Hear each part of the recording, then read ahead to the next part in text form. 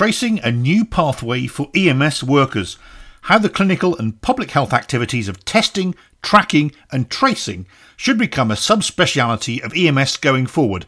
I'm Rob Lawrence and this is EMS One Stop.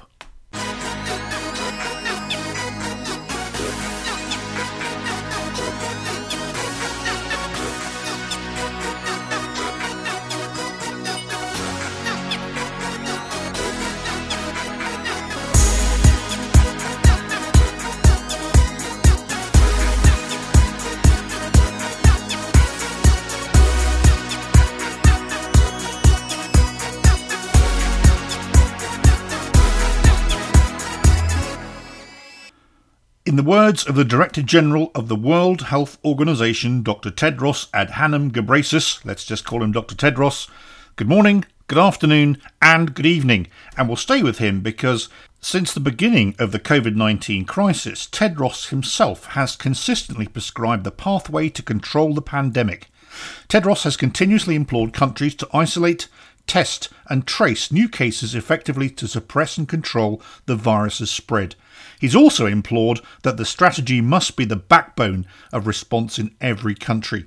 Even our new national treasure, Dr. Anthony Fauci, NIH superhero, agrees, noting an outcome of the public health emergency is a much more robust system to identify infected individuals, isolate them and then do contact tracing.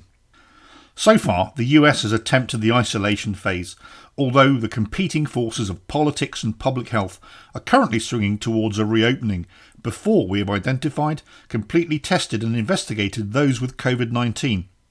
This act may well bring on a second surge, so the jury is out for approximately 2 weeks as we wait to see if we have reinfected ourselves into a new lockdown. I've long maintained that EMS and public health are inextricably linked and we must work hand in glove with our public health directors, although I think COVID-19 has certainly driven this point home. With the downturn in call volume in some areas, organisations are faced with the prospect of reducing hours, imposing furloughs or layoffs. Meanwhile, localities are contemplating reducing the numbers in fire and police departments for both volume and income reasons as well. As COVID-19 is proving not only to be a healthcare but also a business disruptor, EMS could play to its strengths and pivot into the discrete area of the public health arena.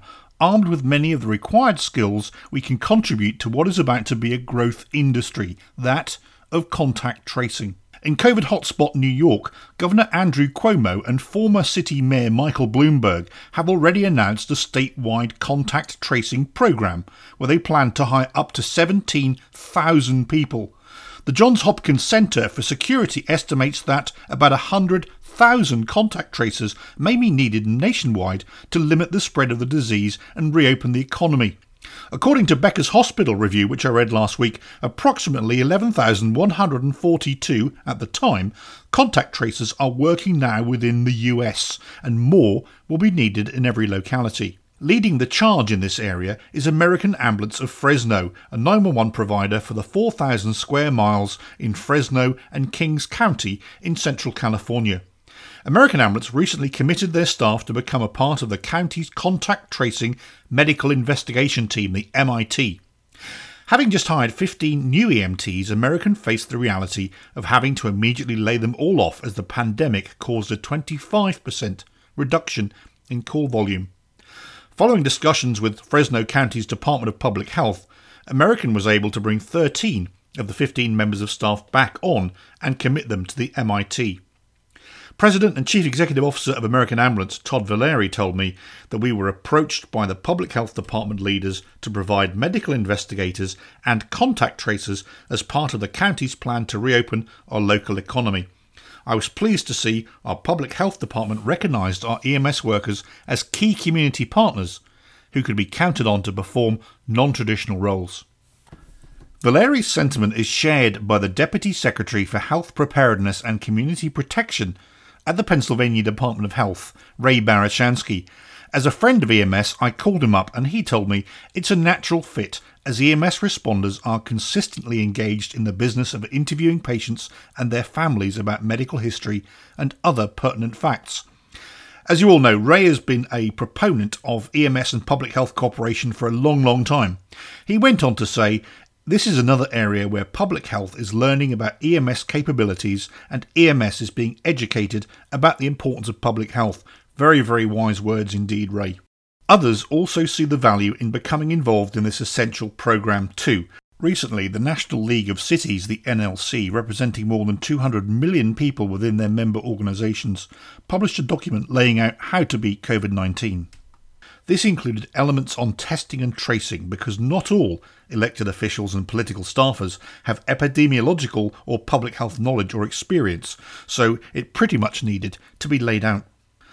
So to learn more, and with a holiday weekend sunny Sunday afternoon to spare, I signed on to the free Johns Hopkins University Coursera online learning platform and conducted the introductory 5-hour COVID-19 contact tracing class. The course was separated into 5 main sections: COVID-19 basics, the fundamentals of contact tracing, steps in investigating cases and tracing contacts, the ethics of contact tracing, and finally the skills for effective communication during the tracing process. All was easy to inwardly digest, and the communication skills section alone would provide a good in-service refresher to anybody that has to face and interact with the patient or the public. Actually, it was really good. With a completion certificate in hand, I too was immediately able to see how EMS would be good at this task. Tracking and tracing is not simply a phone call from a distant call centre followed by a quick Q&A. It's actually an episode in dealing with people who are likely to be upset, afraid, and possibly contemplating their demise. A medic's empathy and ability to place people at ease while getting to the root of their complaint, while of course electronically charting, is a major part of this job requirement. The ability to build rapport and gain confidence is key to putting minds at rest, persuading that isolation or quarantine is the best course of action, and extracting information that will lead to further contacts.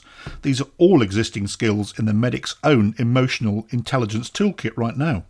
As we wait for many things right now, including the possible second wave, further funding, a robust, affordable and delivered in time PPE supply chain, the clinical activity of testing and the public health activity of tracking and tracing could and should become subspecialities of EMS going forward. We can do this. Well, let's hope this is the start of something good and we don't lay off, but in fact we lay on our usefulness in this area. It's been an interesting week of politics and protests out there, so let's hope this item leads to some good news for EMS organisations in the future. In other news, rest assured we're still working on the political angles so vital for the wider EMS well-being right now, that of funding, PPE, and sadly as we see providers pass away in the line of duty, the public safety officers benefit. And to hear all of that and more, please tune in to this week's edition of Inside EMS, where I join hosts Chris Cebollero and Kelly Grayson to discuss all of the above. That's it for now. Follow me on Twitter at UKRobL or over on LinkedIn. I would also love to hear your comments on this article in the comments section on the main EMS1.com page containing the written story. Thank you for listening. Please stay safe out there. I've been Rob Lawrence, and until next time, bye for now.